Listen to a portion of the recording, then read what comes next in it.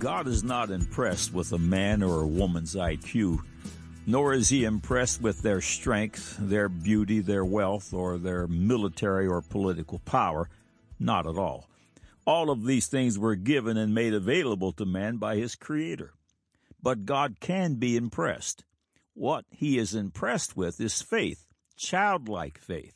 Hebrews 11:6, but without faith it is impossible to please him. For he that cometh to God must believe that he is, and that he is a rewarder of them that diligently seek him. Jesus is impressed with faith in Luke 7:6-10. Then Jesus went with them, and when he was now not far from the house, the centurion sent friends to him, saying unto him, Lord, trouble not thyself, for I am not worthy that thou shouldest enter under my roof. Wherefore neither thought I myself worthy to come unto thee. But say in a word, and my servant shall be healed. For I also am a man set under authority, having under me soldiers, and I say unto one, Go, and he goeth, and to another, Come, and he cometh, and to my servant, Do this, and he doeth it. When Jesus heard these things, he marveled at him, and turned him about, and said unto the people that followed him, I say unto you, I have not found so great faith, no, not in Israel. And they that were sent, returning to the house, found the servant whole that had been sick. When life is approached in childlike faith in God's Christ, whose name is the Word of God, Revelation 19:13, everything comes up roses. Even if it often does not appear so, be patient. Everything will. When life is approached through unbelief, everything ends up bad, really bad. But God has supplied a way of escape, and it will require childlike faith. If you have yet to be born again, born a second time, this time of the Spirit of God, as Jesus declares in John 3:3, you may question whether you have childlike faith, but you do. For the Bible teaches that everyone has been dealt a portion of faith. Today's science from multiple sources has discovered that man has been genetically hardwired for faith. I recall the title of the book written by biologist Dean Hamer, the former chief of gene structure at the National Cancer Institute. The title, The God Gene, How Faith is Hardwired into Our Genes. You do have faith. Jesus speaks of the kingdom of God and compares it to the mustard seed in Mark 4:31-33. It is like a grain of mustard seed, which when it is sown in the earth is less than all the seeds that be in the earth. But when it is grown, it groweth up and becometh greater than all herbs, and shooteth out great branches, so that the fowls of the air may lodge under the shadow of it. And with many such parables spake he the word unto them, as they were able to hear it. Again he speaks of the little mustard seed, and compares it to faith in Matthew 17:20. And Jesus said unto them, Because of your unbelief, for verily I say unto you, if ye have faith as a grain of mustard seed, ye shall say unto this mountain, Remove hence to yonder place, and it shall remove, and nothing shall be impossible unto you. Your childlike faith, your mustard seed, needs some attention. It needs planted, where it dies out to self and gives life to others. Jesus speaks of his crucifixion in John 12:23-25, and Jesus answered them, saying, The hour is come that the Son of Man should be glorified. Verily, verily, I say unto you, except a corn of wheat fall into the ground and die, it abideth alone, but if it die, it bringeth forth much fruit.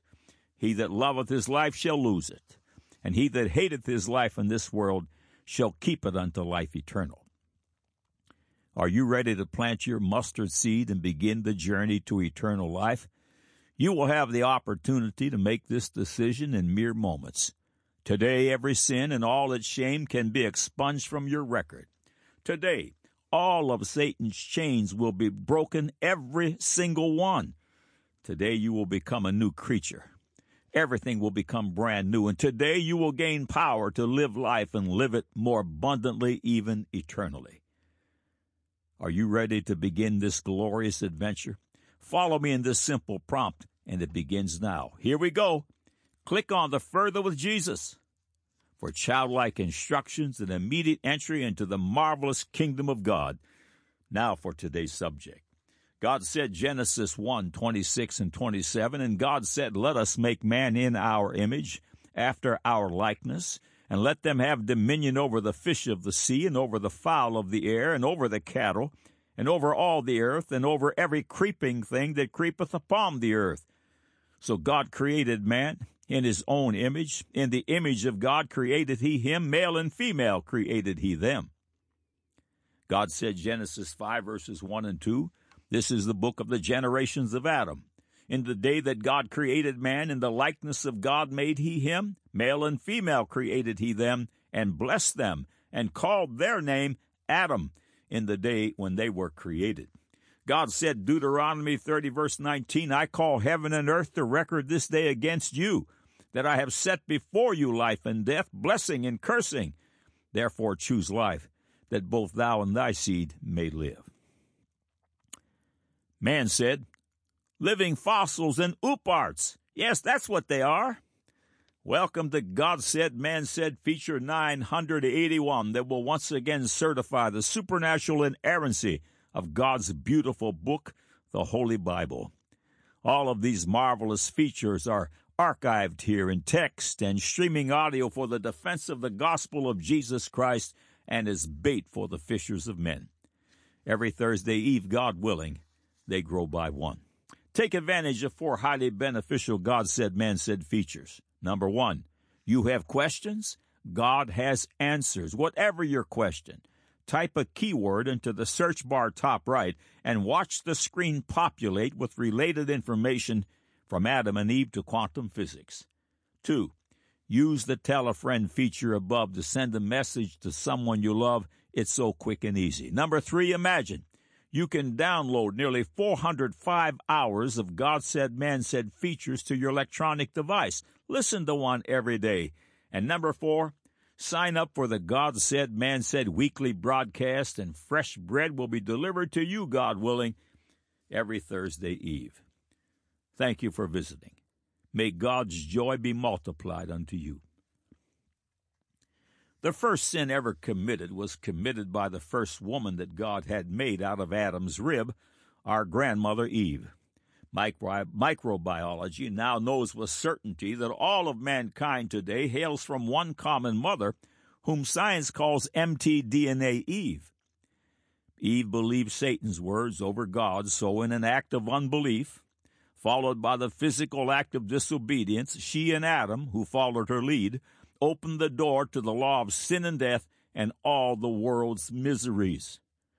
Romans 14:23 defines sin, for whatsoever is not of faith is sin. Unbelief in God's word is sin. When you approach the facts of life with faith in God's word, everything is right side up. The answers easily fall into place and the solutions are well defined. When one approaches the facts of life with unbelief in God's word, everything is upside down. The answers are absent and solutions can't be found. The unbeliever's general state is what God's word calls confusion of face. The God of today's carnal educators is called evolution. Foundational to evolution, without this, evolution could not exist, is the doctrine of uniformitarianism. Uniformitarianism declares that the present is the key to the past, and that the Earth's geologic history has proceeded at a very uniform rate similar to what is observed today. Approaching the apparent geological facts from the position of unbelief turns everything upside down. Instead of the Earth and its universe being just over 6,000 years old, the age offered is in the billions. Students of the Word of God understand that 2 major global events took place in the past that were certainly not uniform. Major global event number 1. If you arrived on Earth 7 days after creation began, you would assume the earth had history when there was none. Had you come upon the apple tree laden with fruit, you would assume history, but other than 4 days, there was none. Had you encountered Adam and Eve, you would have assumed history, yet they were only 1 day old. Imagine Adam didn't witness God's creative handiwork during the first 5 days and part of the 6th day of creation. Adam had no way of knowing how God did it, He had to take his word for it. That's called faith. Obviously, the creation of the earth and its universe, including all life forms in 6 24-hour days, would not be considered uniform. Major global event number 2. The second global event that blows the doctrine of uniformitarianism out of the water is the global flood in the days of Noah that destroyed all living creatures that had the breath of life in its nostrils, with the exception of those upon the ark. Empirical data supporting this global, earth-changing flood is truly staggering. Fish fossils on every mountain peak, flood strata covering 3/4 of the earth, over 500 ancient and mostly extra-biblical societal accounts, the vast majority of all fossils buried as a result of water action, and just so much more. But because carnal academia begins their approach to the facts in the spirit of the deceivableness of unrighteousness, the conclusions they derive can only be delusional. The foundation of uniformitarianism is truly sinking sand. When facts and not theories are presented, the evolutionists are left bewildered and red-faced. Evolution leaves the carnal mind in a state of confusion and foolishness. As a result of their starting point of unbelief, they offer billions of years instead of the Bible's record of just over 6,000 years. They offer the Big Bang, postulating the earth, its universe, and all its amazing life forms evolving out of nothing instead of being created and orchestrated by the creating hand of the God of all knowledge. They offer life's beginning as a single-celled organism accidentally slithering out of some mystical primordial soup instead of man being made in the very image and likeness of God. They offer man evolving from lower life forms and entering the picture as IQ-challenged, stupid, underdeveloped, unsophisticated, grunting, hunter-gatherer caveman versus Adam, being made in God's image and likeness with a godlike brain, yes, genius upon genius. The spirit of unbelief will always leave one upside down. They call them UPARTs, which is an acronym for out-of-place artifacts. The following excerpts are from Dr. D.E. Chittick's book, The Puzzle of Ancient Man, Evidence for Advanced Technology in Past Civilizations. In fact, the culture remains of ancient man are so at odds with the evolutionary picture for man's origin that a special term has been coined to describe these artifacts. The term is UPARTs, an acronym for out-of-place artifacts. The following paragraph is from R. Nurburgren's book, Secrets of Lost Races. For the past 30 years, there has been a steadily increasing number of historical and archaeological discoveries made at various sites around the world, which because of their mysterious and highly controversial nature have been classified as out-of-place artifacts, thus the name UPARTs. The reason for this designation is that they are found in geological strata where they shouldn't be, and their sudden appearance in these layers of ancient dirt has baffled the minds of many a trained scientific observer. They emerge from among the remains of the treasured past sands, evidence of any preceding period of culture and technological growth. Another term similar to UPARTs used by evolution is living fossils. With this term, they attempt to cloak a raft of today's fossils purportedly buried millions of years ago, yet these living life forms show no evidence of evolution. One in particular is a fish called the coelacanth, which evolution claims belongs to an ancient lineage that has been around for more than 360 million years, but which also shows no sign of having evolved in that time. According to God, man operated at a level of serious intelligence from day one. Adam was downloaded with marvelous knowledge from God his Father. His brain was godlike. His skills would have been unsurpassed by the likes of modern man. Adam had an excellent mind and vocabulary, perfectly naming all the animals, even one called hippopotamus. Famed historian Flavius Josephus, who wrote shortly after the death of Jesus Christ, had in his possession the ancient library once stored in the destroyed Jewish temple. He wrote that Adam's son Seth could write. Josephus wrote in chapter 2 of book 1 of the Antiquities of the Jews the following: Now Adam, who was the first man and made out of the earth, for our discourse must now be about him, after Abel was slain and Cain fled away on account of his murder, was solicitous for posterity and had a vehement desire of children. He had indeed many other children, but Seth in particular. As for the rest, it would be tedious to name them. I will therefore only endeavor to give an account of those that proceeded from Seth. Now this Seth, when he was brought up came to those years in which he could discern what was good, became a virtuous man, and as he was himself of an excellent character, so did he leave children behind him who imitated his virtues. All these proved to be of good dispositions. They also inhabited the same country without dissensions and in a happy condition without any misfortunes falling upon them till they died. They also were the inventors of that peculiar sort of wisdom which is concerned with the heavenly bodies and their order, and that their inventions might not be lost before they were sufficiently known upon Adam's prediction that the world was to be destroyed at one time by the force of fire, and at another time by the violence and quantity of water. They made two pillars, the one of brick, the other of stone. They inscribed their discoveries on them both, that in case the pillar of brick should be destroyed by the flood, the pillar of stone might remain, and exhibit those discoveries to mankind, and also inform them that there was another pillar of brick erected by them. Now this remains in the land of Siriad to this day. End of quote. Seth had knowledge of the heavenly bodies and their order.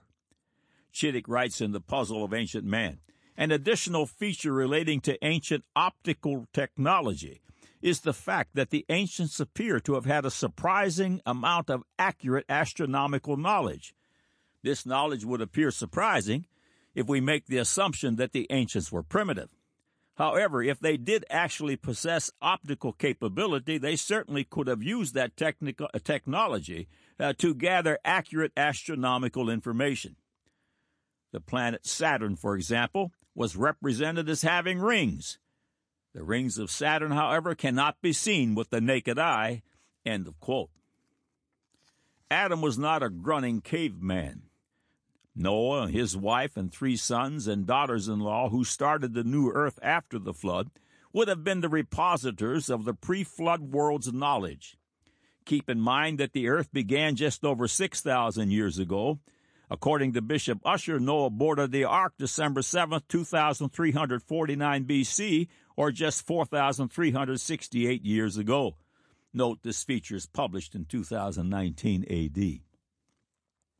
Today's scientific research continually attests to the biblical claim of a young earth. Frequent visitors to God Said, Man Said are familiar with the research of Stanford University professor Gerald Crabtree, who published a pair of essays in the journal Trends in Genetics. These essays show a decline in mental capabilities as a result of harmful genetic mutations. Concerning human intelligence, Crabtree reported that it perhaps reached a peak 2,000 to 6,000 years ago. 6,000 years ago, man's best brain was made, and it belonged to Adam. The template for the clothing industry was formed when God made clothing for Adam and Eve out of animal skins to cover their nakedness. What outfits these must have been. Adam was genius upon genius. His first son, Cain, was into agriculture, and Adam's second son, Abel, was into animal husbandry. These were not grunting hunter-gatherers, but were endowed with highly sophisticated capabilities. That's what faith reports. In Dr. Chittick's book, The Puzzle of Ancient Man, many UPART examples of early man's sophistication are cited. Excerpts follow. What are some examples of items which might be classified as an UPART? In 1952, archaeologists opened an undisturbed tomb in China. The tomb dates to the Jin dynasty, 265 to 420 A.D. A skeleton in the tomb was encircled with a belt on which were about 20 pieces of metal, 4 of which were nearly pure aluminum. Aluminum is not an easy metal to extract from its ore. Modern aluminum plants use a process of electrolysis to obtain metallic aluminum. It appears that the Chinese were able to isolate aluminum from its ores 1,500 years or more before modern science discovered a practical method for doing it. As in the case for the Incas, many ancient cultures around the world appear to have originated about the same time of roughly 4,000 to 5,000 years ago, which is 2,000 to 3,000 B.C. They appear with an already developed high level of technical development. Pyramids, for example, are not unique to Egypt, but a pyramid belt is found around the world, including the Americas and Asia. Can a satisfying and logically consistent explanation for these facts be obtained? The title in an article written by Robert Patton in Omni magazine in September 1982 was Uparts. As you read his statement cited by Chittick, think of Adam and Noah. The unprecedented explosion of knowledge 5,000 years ago, they believe, may have been foreshadowed by an earlier society whose cultural remnants have long since vanished. Norbergen writes, a closer look at the strange artifacts now suggests that the Uparts originated in a man-made civilization, one that antedated known history, one that attained an elevated degree of development, but was destroyed to such an extent by a devastating catastrophe in the distant past that only a few remnants of its science and technology survived among the inferior cultures that succeeded it in history. End of quote. Dr. Chittick goes on to write, nevertheless, some reflection of the high technical achievements of mankind even before the flood is hinted at by Uparts and in the passage of Genesis chapter 4, verses 20 through 22, and it reads, and Ada bare Jabal, he was the father of such as dwell in tents, and of such as have cattle. And his brother's name was Jubal. He was the father of all such as handle the harp and organ. And Zillah, she also bare Tubal-Cain, an instructor of every artificer in brass and iron. Archaeologists have uncovered musical instruments from very ancient times, although we cannot be certain about the exact dates of them. Some of these ancient instruments are not crude or primitive, but are highly crafted. Even with our modern technology, we do not know how these ancient instruments might be improved to make better music. Evidence indicates that music itself is very ancient. An increasingly large amount of evidence indicates that early post-flood dwellers did indeed possess an amazing amount of accurate knowledge of the globe. One indication of that is the existence of copies of ancient maps, such as the Piri Reis map. In maps of ancient sea kings, Hapgood reports, there was, Professor Hapgood asserted, irrefutable evidence that the earth had been comprehensively mapped before 4000 B.C. by a hitherto unknown and undiscovered civilization which had achieved a high level of technological advancement. The Piri Reis map and other copies of very ancient maps show that the ancients not only were aware of world geography, but that they accurately mapped it as well. For example, the entire coastline of Antarctica before the Ice Age was mapped, including the location of the South Geographic Pole. R. Temple, in his book The Crystal Sun, Rediscovering a Lost Technology of the Ancient World, addresses navigation. Successful navigation requires that one be able to accurately determine one's location on the globe. It is known, for example, that the Vikings navigated to America. What was the secret technology that allowed them to do that? They needed the sun for maritime navigation to determine their geographic position. However, clouds often cover the route from Scandinavia to America. It has been discovered that they used a sunstone to determine the position of the sun even through the clouds. A bipolar lens was used to polarize the diffused light coming through the clouds to determine the sun's location. By using such a sunstone, they could determine their geographic position. Such a lens could have been formed from water sapphire, a rock found in Scandinavia. Use of a polarizing lens would effectively abolish the clouds as an obstacle to maritime navigation. It is a very clever, yet effective approach. An example of Uparts that most are familiar with are the pyramids. Chittick explains, one area where ancient technology has been studied in great detail is that associated with the Egyptian pyramids. For example, the pyramids at Giza in Egypt are not only very, very large, they were also accurately constructed. One observation in support of that is the fact that the pyramids were survived for more than 4,000 years. Shoddy and inaccurate construction would not have contributed to such an enduring monument. In addition to that, a good foundation is absolutely essential for such a large and high-quality building project. In the case of the Great Pyramid, for example, a level and a very flat base was required. The pyramid builders prepared one. Such a task required high-quality surveying skills. The first thing you have to do if you want to survey anything is establish a level. If you can't do that, you can't go any further. Measurements which are not taken from a level base are useless. Could the Egyptians establish a level? Well, the immediate answer is, of course, they could, since the northern pavement adjoining the Great Pyramid, for instance, is perfectly level. Careful modern surveys of the pavement and the pyramid base show that they were indeed flat, but how flat is flat? A scholar who has been conducting an ongoing research program has made the following observation concerning the flatness of the base of the Great Pyramid. With an error of only 7/8 of an inch over the entire 13-acre base over a distance of 1 foot, the amount of error would be only 1/1000th of an inch, less than half the thickness of a human hair. To detect the 7/8 of an inch error in the base of the Great Pyramid, even if the base were perfectly flat originally, the ancient guardians would have had to have been in possession of some remarkably advanced measuring equipment. What type of instrumentation matches with the observed degree of accuracy for the base of the Great Pyramid? Up until the electronics era, modern surveying was done using an instrument called the theodolite. It incorporates a small telescope used for sighting. Although distances are now measured using electronics, the instrument used for sighting still incorporates a small telescope. Did the Egyptians have optical capability for telescopes? It has been discovered that they did have that capability. Robert Temple, a specialist in astronomy, optics, and ancient science, has amply documented this fact. He states, "We shall be seeing that only with optical surveying instruments was it possible to construct many of the Old Kingdom Egyptian buildings.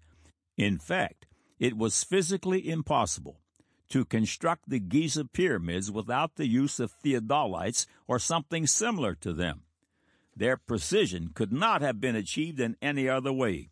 But we know that the lenses needed for optical surveying instruments did indeed exist, and I will also show the evidence for other aspects of ancient Egyptian surveying.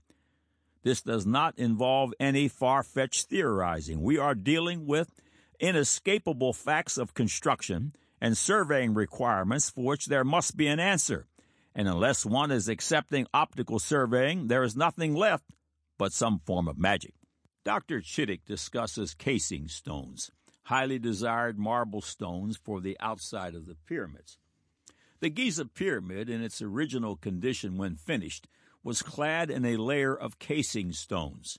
They were white limestone, marble, and polished to a mirrored finish. It has been estimated that originally there were about 115,000 of these highly polished casing stones. Each weighed an estimated 16 to 20 tons or more and had originally covered all 4 faces of the pyramid. However, a massive earthquake in AD 1301 caused a severe shaking, which loosened many of the casing stones. Subsequently, many of these prized stones were then removed for use in construction in Cairo. In spite of that, enough of the casing stones still remained around the base to allow detailed measurement and study of them. One of the items which interested William Flinders Petrie was the accuracy with which the casing stones were cut and joined. Petrie was amazed at what the measurements showed. The mean thickness of the joints was only a minuscule 20,000ths of an inch. Inside that narrow gap was a type of cement that bonded the marble with greater strength than that of the marble itself. The composition of the cement is still a mystery. There were various sizes of casing blocks, each weighing between an estimated 16 and 20 tons. The largest blocks measured 5 feet high, 12 feet long, and 8 feet deep, with an average variation of only 1/100th of an inch over an area of 35 square feet. Even with modern technology, it is doubtful whether modern builders could do as well. Considering the magnitude of the total task of placing such casing stones over the entire pyramid, one investigator makes the following comment. To manufacture just 2 blocks with a tolerance of 10,000ths of an inch and place them together with a gap of no more than 20,000ths of an inch is a remarkable feat. To manufacture and position over 100,000 similar blocks requires an industry that the ancient Egyptians are not credited with having developed. Dr. Chittick sums up the discussion on the pyramids. The Great Pyramid thus attests to the fact that the builders were highly skilled and an intelligent body of people. C. Dunn, author of the Giza Power Plant, writes, "The pyramid builders were as intelligent as we are. How they applied their knowledge may have been different, but it is obvious that they possessed sufficient knowledge to create an artifact having a distinct feature that, so far, we have not been able to repeat. The bald fact is that the Great Pyramid, by any standard, old or new, is the largest and most accurately constructed building in the world." End of quote. Dr. Chittick offers many more astounding examples from around the world, but one exceptional note is found in Peru concerning the ancient city of Sacsayhuaman. He writes, "Some of the large stones used in the building of Sacsayhuaman were quite large. In the photograph, for example, my wife and daughter and I are standing in front of a stone estimated to weigh in excess of 100 tons. That is a large stone. However, another even larger stone is located in the area. Concerning this larger stone, one writer comments, "What is truly impossible about the block is that it is the size of a 5-story house and weighs an estimated 20,000 tons. We have no combination of machinery today that could dislodge such a weight, let alone move it at any distance. The fact that the builders of Sacsayhuaman could and did move the block shows their mastery of a technology which we as yet have not attained. Moving a block weighing 20,000 tons is indeed a significant technological achievement. What is required to move a rock weighing 20,000 tons? The largest land-based crane in use on Earth today is capable of lifting only about 3,000 tons. Yet the builders of Sacsayhuaman not only could, but actually did move objects 7 or 8 times as large as 3,000 tons. How logical is it then to consider these people as primitive when they could accomplish technical feats of which we moderns are not yet capable?" End of quote. Imagine, the stone weighed 40 million pounds. When you approach the facts that life supplies from a position of unbelief, your answers will always be upside down, and you'll need to cover the embarrassment with workarounds like living fossils and OOPArts. But when you approach the same facts in faith, everything fits perfectly in its place. Be of good cheer, beloved of the Lord. God's word is true and righteous altogether, even a place to build a life that will last forever. God said, Genesis 1:26 and 27. "And God said, Let us make man in our image, after our likeness, and let them have dominion over the fish of the sea, and over the fowl of the air, and over the cattle, and over all the earth, and over every creeping thing that creepeth upon the earth. So God created man in his own image. In the image of God created he him. Male and female created he them." Genesis 5:1 and 2. This is the book of the generations of Adam. In the day that God created man, in the likeness of God made he him. Male and female created he them, and blessed them, and called their name Adam in the day when they were created. God said, Deuteronomy 30, verse 19, "I called heaven and earth to record this day against you, that I have set before you life and death, blessing and cursing. Therefore choose life, that both thou and thy seed may live." Man said, "Living fossils and OOPArts. Yes, that's what they are." Now you have the record.